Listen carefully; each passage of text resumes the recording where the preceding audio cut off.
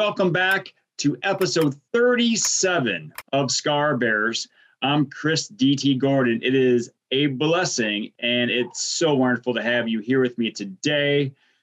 And Nate and Britton Barron, again, making me look and sound better than I actually do. If you want to reach out to them, you can find them at Nate Barron.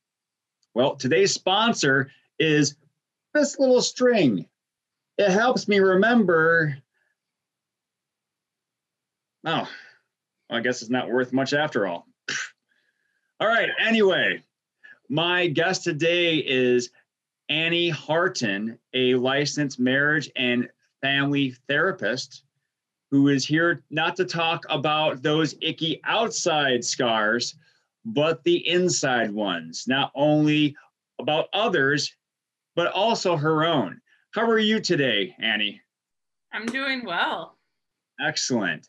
And so, as I said before, that you don't like to deal with the icky outside scars. You like to work with those inner ones. What got you interested in working with those? Well, I definitely don't like blood. So I used to want to be a vet because I loved animals and loved that whole idea about healing people and animals. But I wasn't able to handle any sort of outside gooiness. So I grew up in a family of quadruplets. So I'm the big sister of quadruplets, and my parents have been married for a few decades. So I was so surrounded by family growing up and learned a lot about communication, learned a lot about love and feelings and relationships. So I always loved to listen and loved to help people feel happier and have more fun in life. And I wanted to bring that sort of joy, that sort of love that filled our house into other homes and other relationships.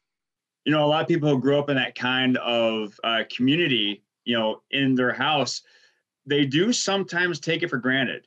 And when they see families that don't have that, they don't understand. And so for you to have that empathy, mm-hmm. to want to share that with others is applaudable and laudable, and other words that rhyme with audible. So what were your first steps into becoming a therapist?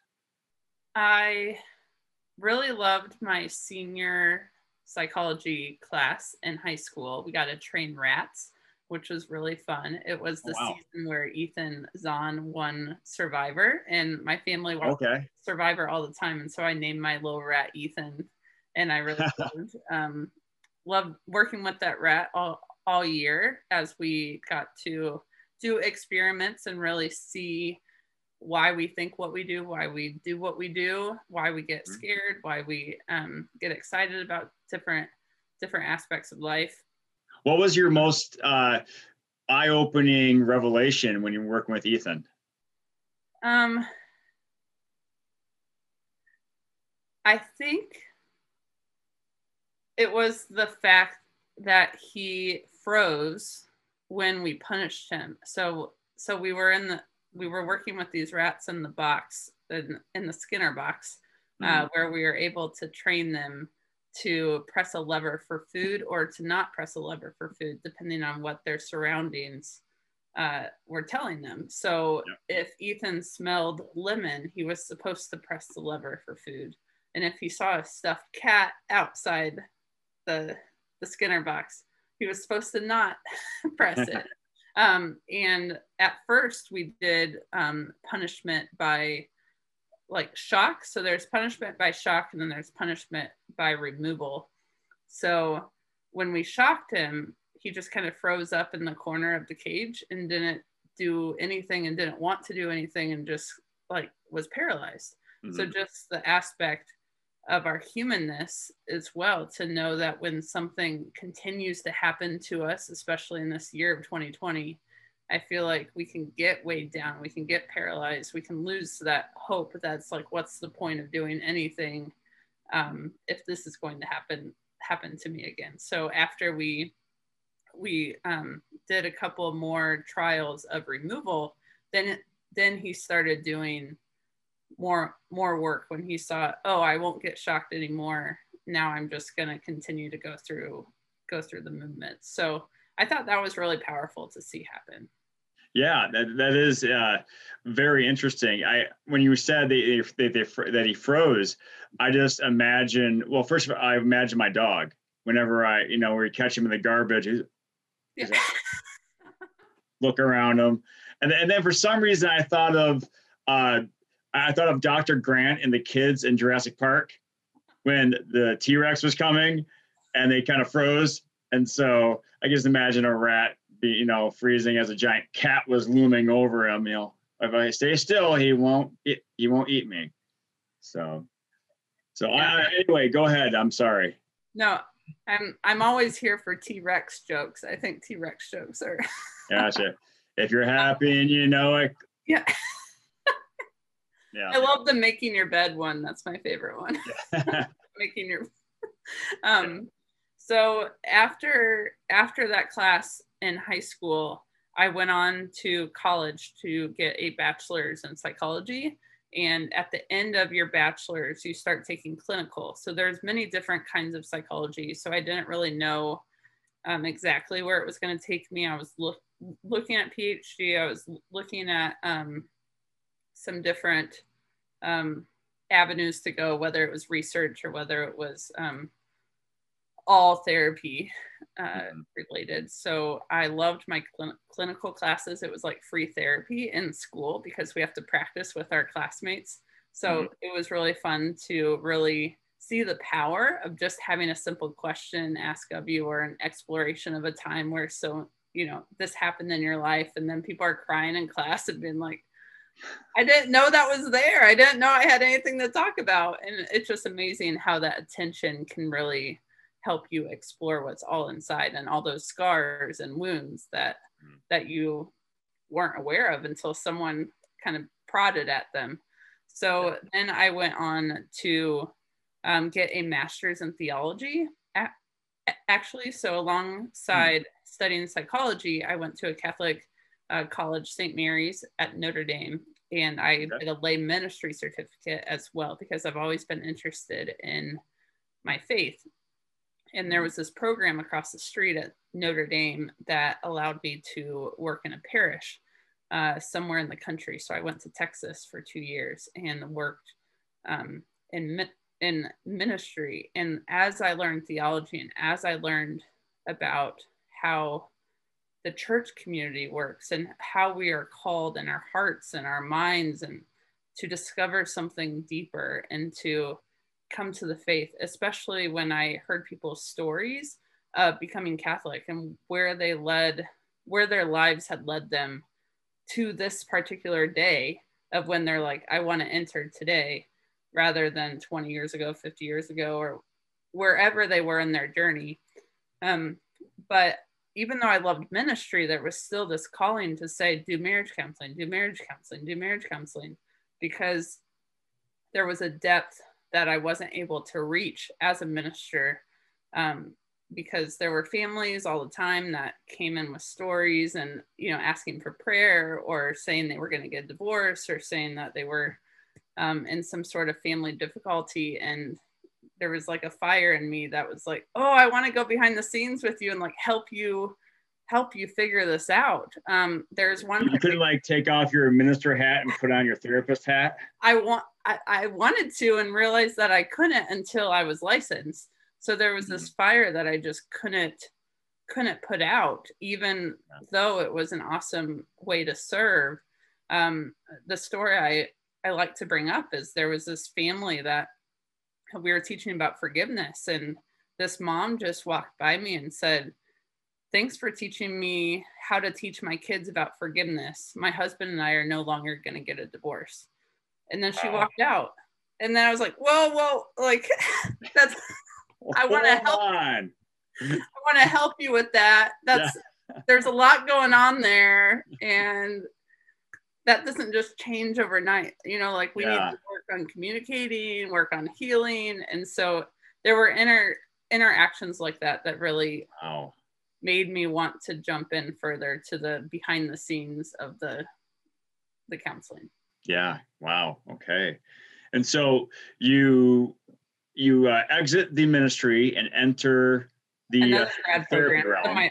my second master's was here back in Indianapolis in marriage and family therapy. So it was a specialization, which for all those who do some sort of counseling, there's alphabet soup related to all of the licenses and specialties. And what's neat about marriage and family is that we're specialized on systems. So we take 4 semesters or so of how systems work and how relationships kind of work together and how you communicate and how you deal with feelings and how you explore. Like, there's just so much exploration on that specifically that the other licenses don't focus on exclusively, because there's other ways to focus. Yeah. Okay. And so when you entered that realm, how long was it before you reached your next, I guess, benchmark or your next adventure? Yeah. In internship, we had to interview someone. Well, no, it was an ethics class. In ethics class, we had to interview someone in the field. Mm-hmm. And for marriage and family, it's hard to find a lot of internships related to couples and family, because a lot of times it's a private practice or someone that doesn't necessarily take a lot of interns, like a hospital or a clinic or a community health kind of setting. So I found this guy on catholictherapist.com, and he said, "Oh, I want to interview you too," because the fact that I shared his faith, he was as excited about meeting me as I was about meeting him. And so I ended up working at his practice for 6 years or so throughout all of my time post grad.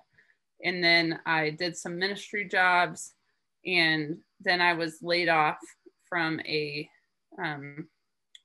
community health center at the start of COVID.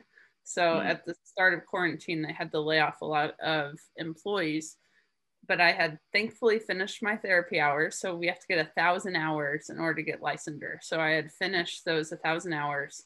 And thanks to my book that I'm going to be talking about here in a minute, another therapist found me and reached out on my website, and I'm at his practice now. And it's just the greatest blessing I could imagine.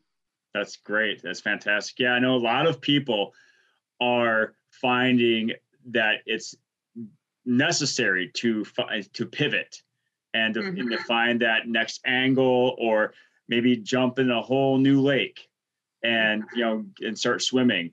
And so yes, we are going to go back to that book because you don't just say, "Hey, I have this book," and walk out the door like you said a couple minutes ago. You just drop that suitcase and not open it up.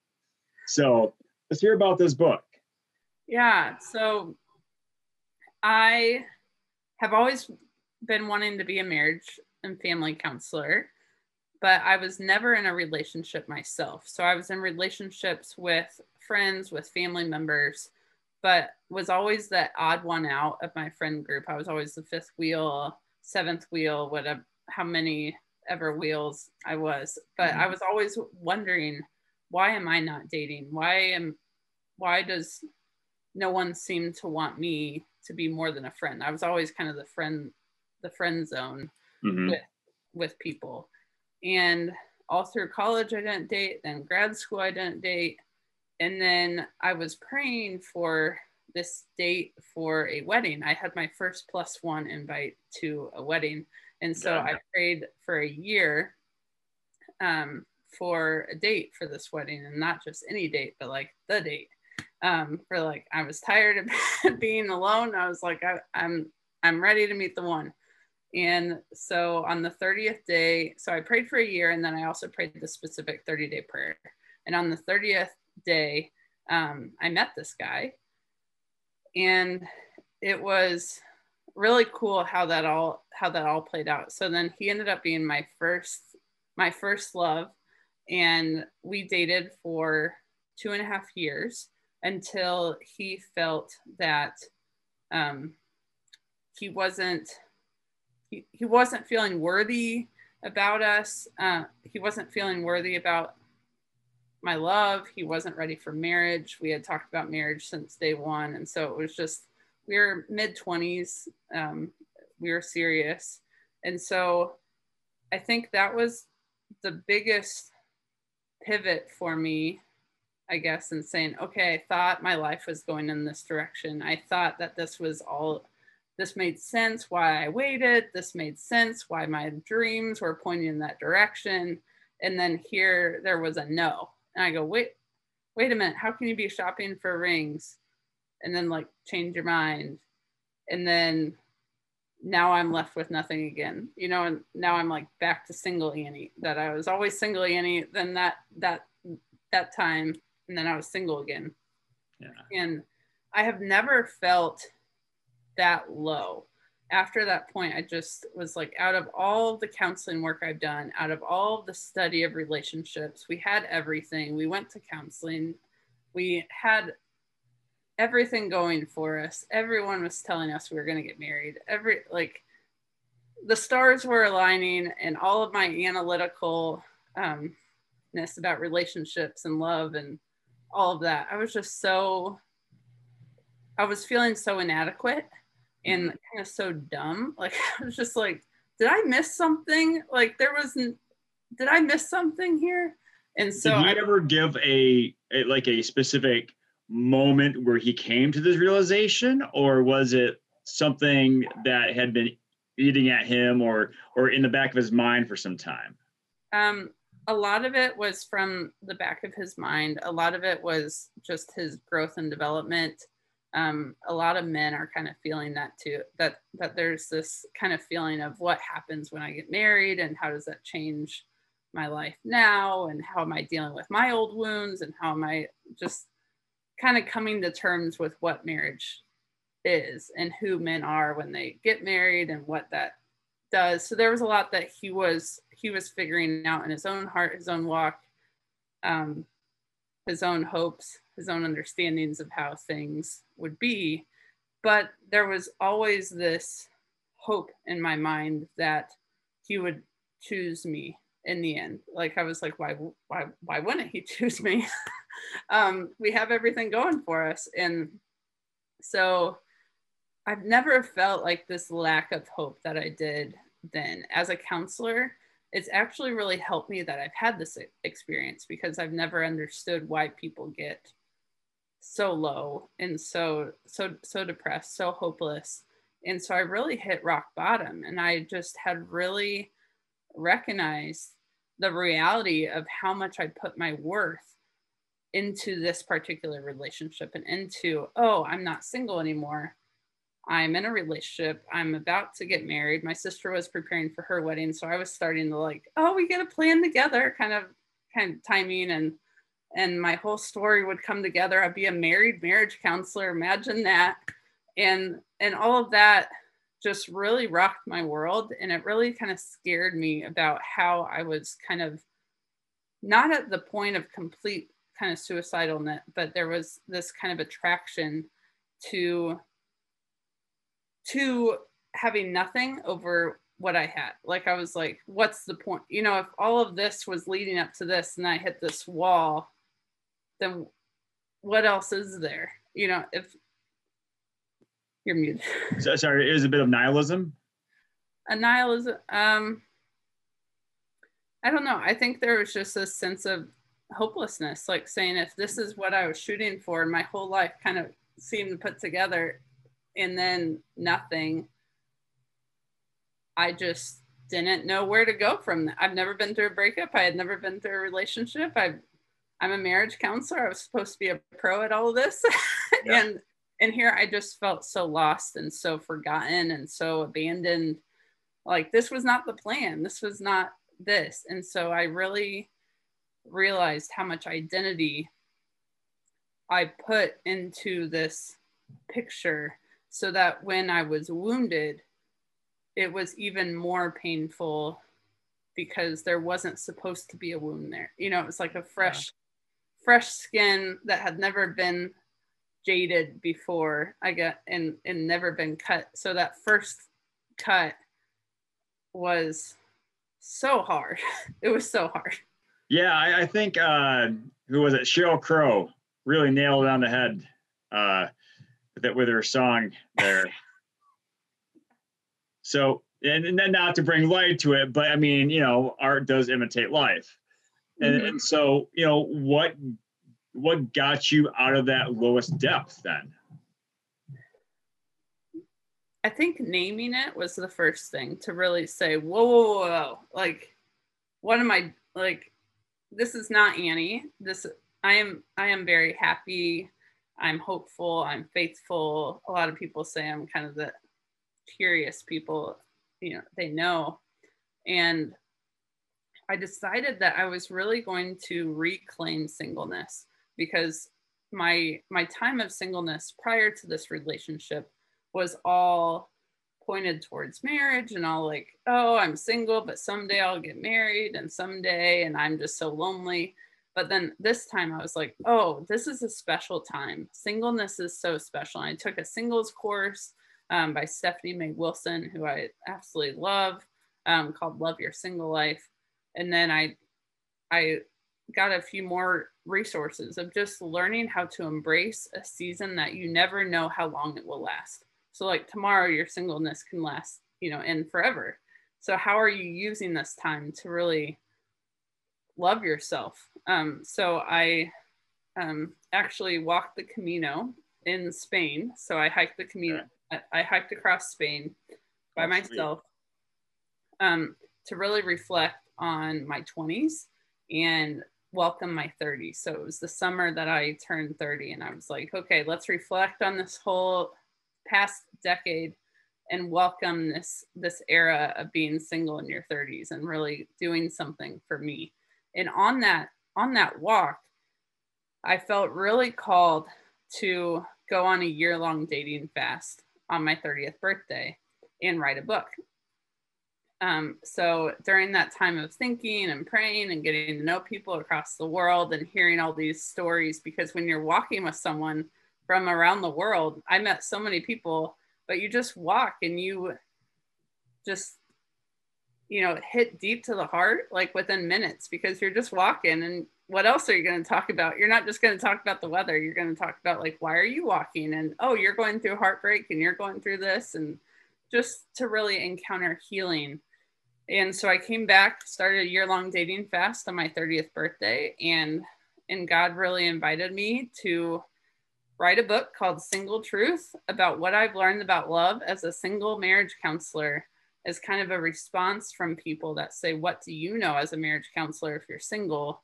You know, what do you have to teach me if you're not even in a marriage yourself? Kind of like that, those comments that people give me. Yeah.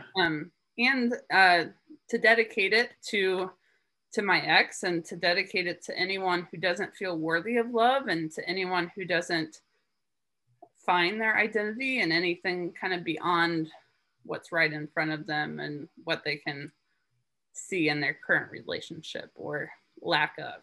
Yeah.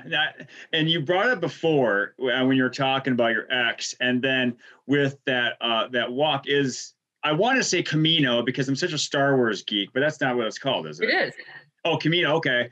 Because I just imagine all kinds of clones on either side. Camino just means walk. That's what Camino means in Spanish, is walk. Or the way. Yeah. Well, I just want to make sure I heard it correctly. Yeah.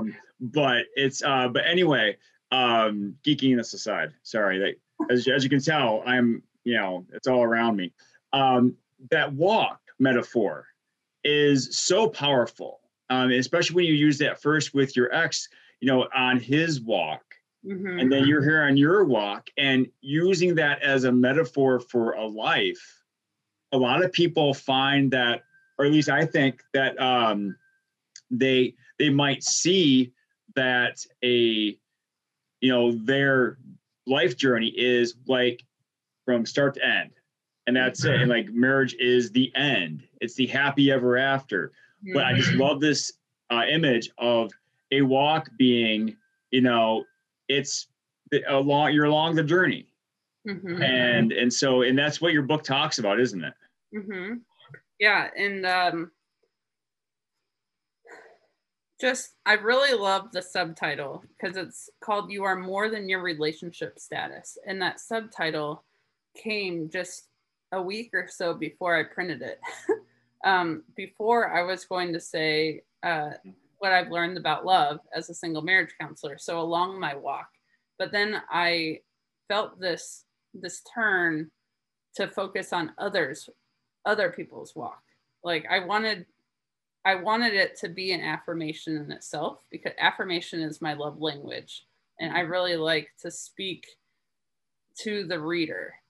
So whether that's my psychology profile online, or like my therapy profile, or whether that's my website, or whether that's I want to talk to the person that I'm dialoguing with. So I love that it's right there, front and center. You are more than your relationship status. So many people all you read. That's all you need to read.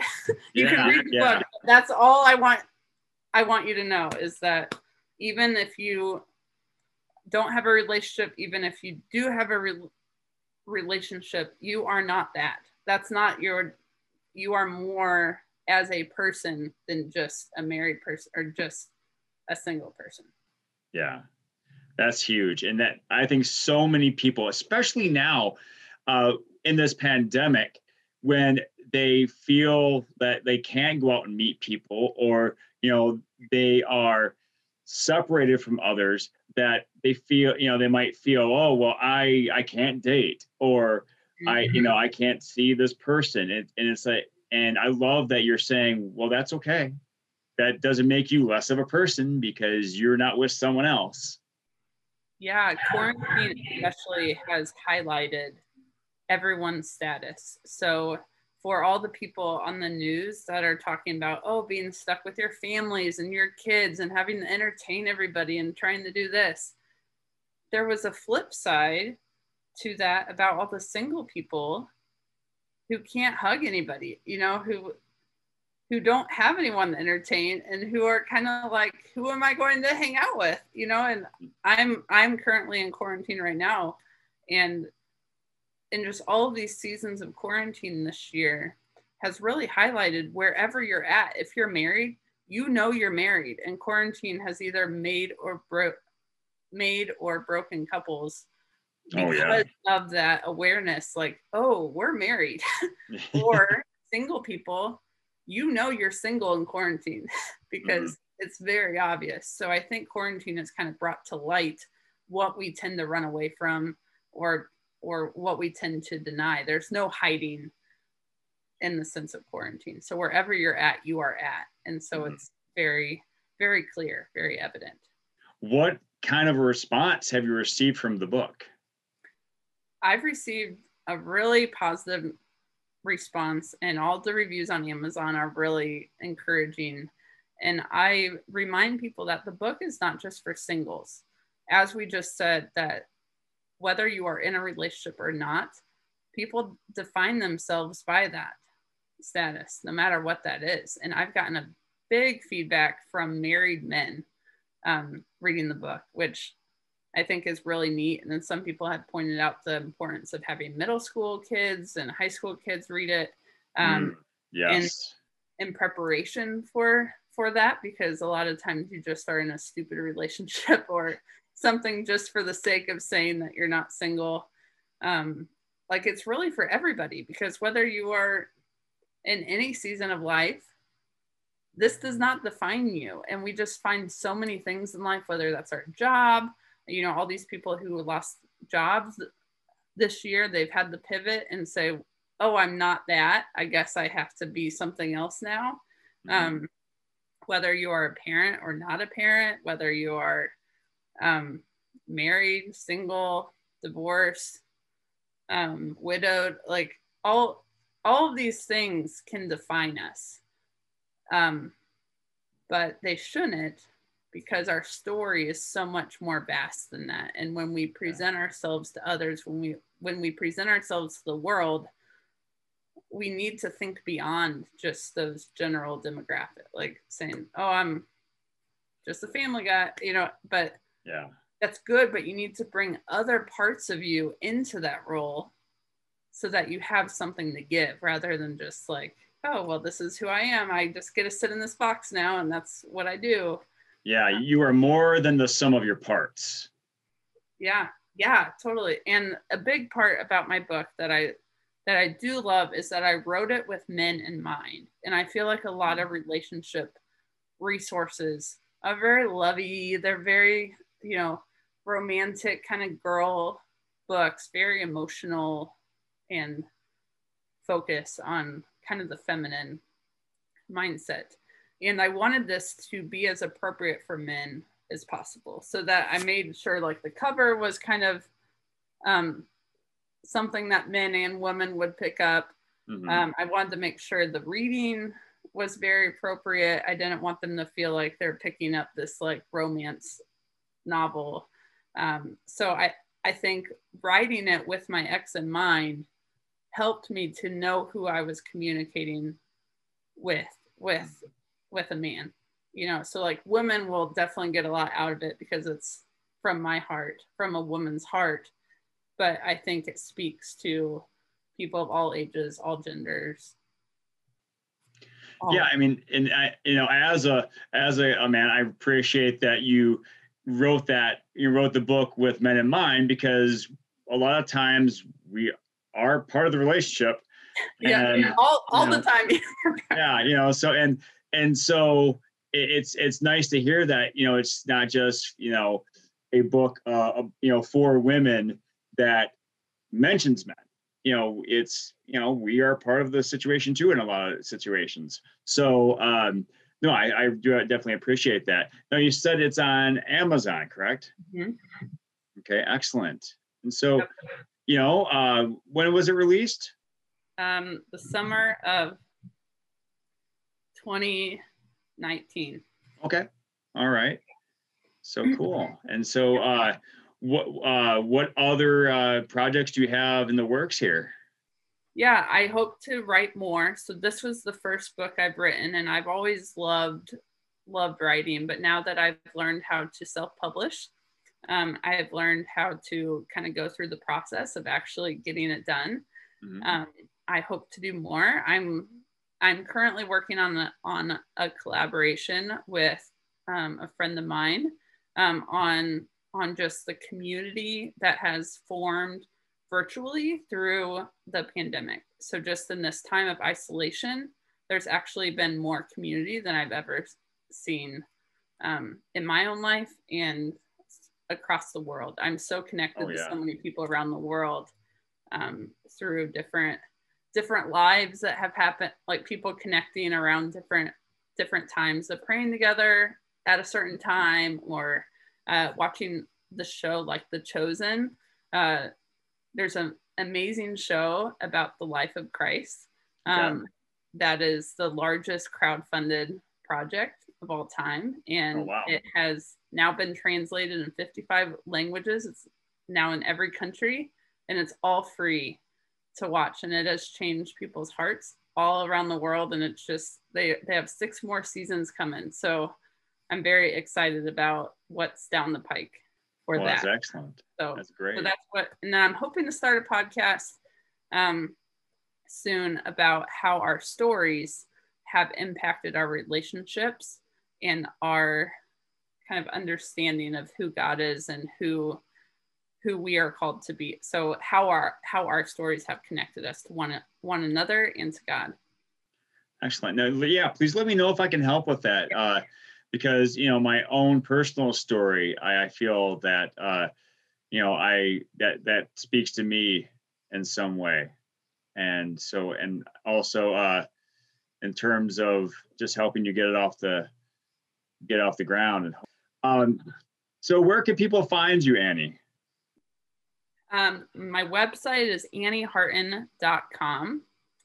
And then I'm pretty active on Instagram at annie.harton. So pretty easy to be on there. But I do weekly blogs and share all that I'm doing on both of those places.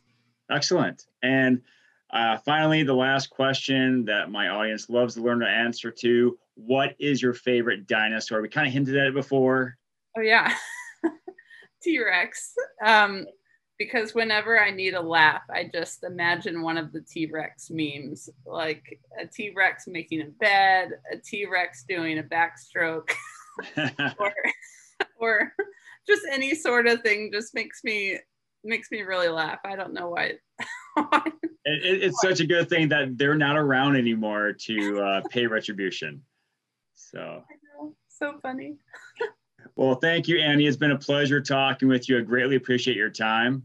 And like, if you guys want to reach out to me, you can find me at linktr.ee/Chris DT Gordon. Please remember to subscribe, like this episode. Let me know what you think about it. But remember, I'm a person, I do have feelings, so use constructive criticism. And as always, thank you so much for being here. Please have a great day. And remember to pass on perfection and go for greatness.